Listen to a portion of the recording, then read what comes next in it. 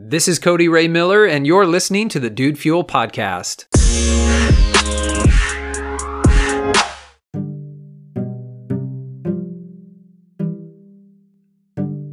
There is a great deal of beauty in acceptance, and acceptance is different than resignation. Acceptance means that you see the world as it is, that you take the universe as it truly is, as best you can perceive it anyway, and you receive it, you accept it without any sort of pushback or any kind of longing for something to be different. Now, many people, they struggle with acceptance. I know that I have in my own life. And so today on the podcast, I want to discuss the difference between acceptance and resignation, which was a really powerful lesson for me. And I hope that it will impact you as well. So resignation can often seem a lot like acceptance. You know, somebody says, look, man, it's over. Just accept it. Right? And we think that that person has to resign themselves to that particular situation. And they're probably going to become jaded and bitter, maybe even hostile, depressed. All of those negative emotions are things that are associated with resignation, when we resign ourselves to our lot in life. And that's a very different attitude than acceptance. And yet the functional side of things is quite similar. So when you accept the universe and circumstances and life as it is, you are kind of doing the same thing practically as resignation. You're saying, okay, this is what it is. This is the hand that I've been dealt. This is the circumstance that has been set before me, and I didn't have control over it, or didn't have much control over it. It's not something that I wanted, but here it is. But when you choose to face something with acceptance, there's more of an embrace. And this is where often I will lose people. Because people will say, Cody, how on earth could I embrace the horrible things that have happened to me? Now, I've talked about this sort of thing many times on the podcast, but I want to make this exceptionally clear. When you accept something in your life, it simply means you make your peace with the fact that that thing happened. You don't call it good. Calling something that is bad, that is evil, that is nasty, that is wicked, calling it good is in its own right a sort of evil. Okay? So, if you've been through trauma in your life, I am not telling you to accept that trauma and call it good. I am telling you to accept the trauma, but I'm not telling you by asking you to accept it. I'm not telling you that you should consider it good, that you should go, oh, yippee, I'm so glad that X, Y, and Z happened to me. It's so great that so-and-so, wreaked havoc in my life, that so-and-so abused me, that I was abandoned, that, all of this and that happened. I'm not telling you to call those things good. In fact, I would strongly encourage you, as a part of acceptance, to call them bad. You accept that these bad things happened to you. For many years, I had something looming over my life that I could not accept. I could not accept that I was born with a rare genetic condition called Marfan syndrome. And at age 7, I had to have 2 eye surgeries, an open heart surgery, and then because of some complications, a pacemaker surgery. And they put in a donor heart valve, which I outgrew. And by the time I was 13, they had to put in an artificial valve. So I had my second open heart surgery, just as I had sort of come into my teenage years. And because of this, I was limited in some of the things that I could do. I couldn't play contact sports. That was out of the question. And that was something that, at a very young age prior to my first surgery, I had actually enjoyed playing league soccer growing up. And I had friends that played soccer as well, and I had enjoyed it very much. I played for 2 seasons, when I was 5 and when I was 6. And then when I came into year 7, I turned 7, we found out that I had this genetic condition, so I couldn't play contact sports anymore. I also found out that I had to be on some medications for the rest of my life to manage what was going on with my heart. I later found out that I would not be able to have corrective eye surgery of any kind, and I would have to wear glasses. And without glasses, I would be legally blind. But with glasses, 20/20 vision, that was a good thing. So silver lining there. But, there were a lot of other things where I was limited. I couldn't go into, I thought about wanting to become a pilot, going into the Air Force. And of course, like any kid, I dreamed about things like becoming an astronaut. But my dream was shot down prematurely because there was no way that I was ever going to be allowed to go to space as an astronaut for NASA because I've got this heart condition and I've got these messed up eyes. And so with all of that in my life, and especially in my teenage years, which, is such a tumultuous time anyway, I had difficulty accepting, like, why did this happen to me? Like, just what horrible bad luck that this would happen to me. It was not an inherited disease, but it was a genetic mutation, or so the doctor said. They couldn't find any history, any family history of Marfan syndrome.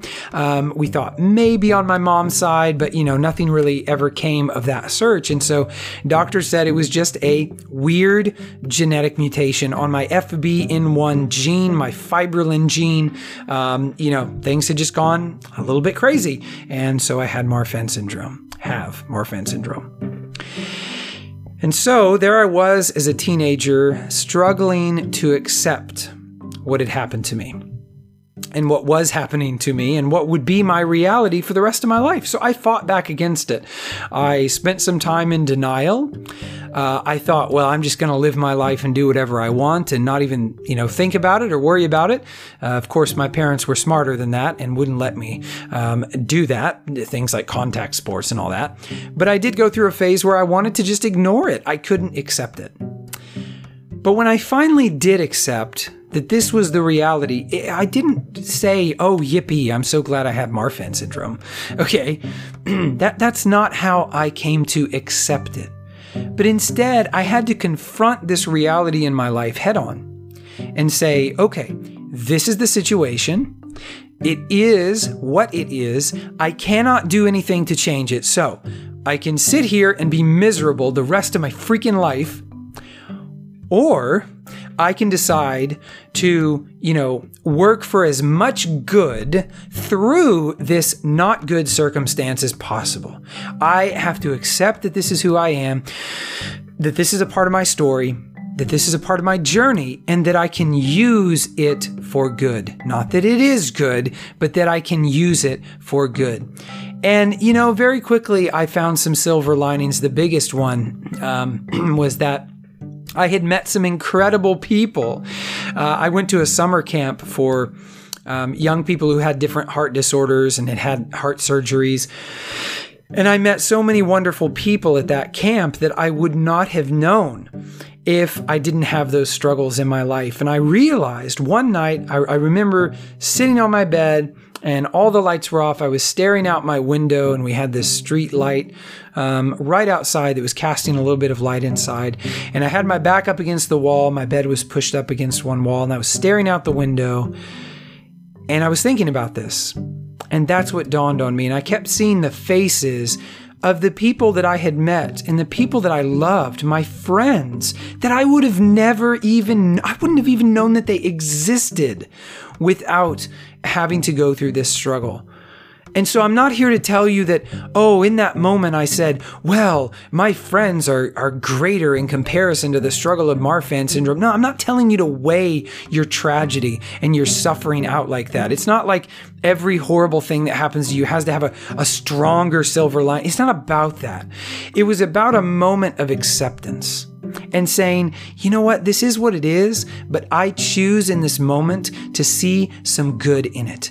Because if I don't see the good that's right in front of me, I'm only choosing to see the bad. And that is nothing but just a black hole, just a dark pit of despair. And I'll just get sucked in there forever. But you know what? If I can focus on the glass being half empty, that means I can also focus on it being half full. And again, please hear me. I'm not saying that, your silver lining and your tragedies and your traumas are always going to equal out like that. Okay? It might be a very thin silver lining, just a little bit of positivity amidst great suffering and darkness. I get that. Okay?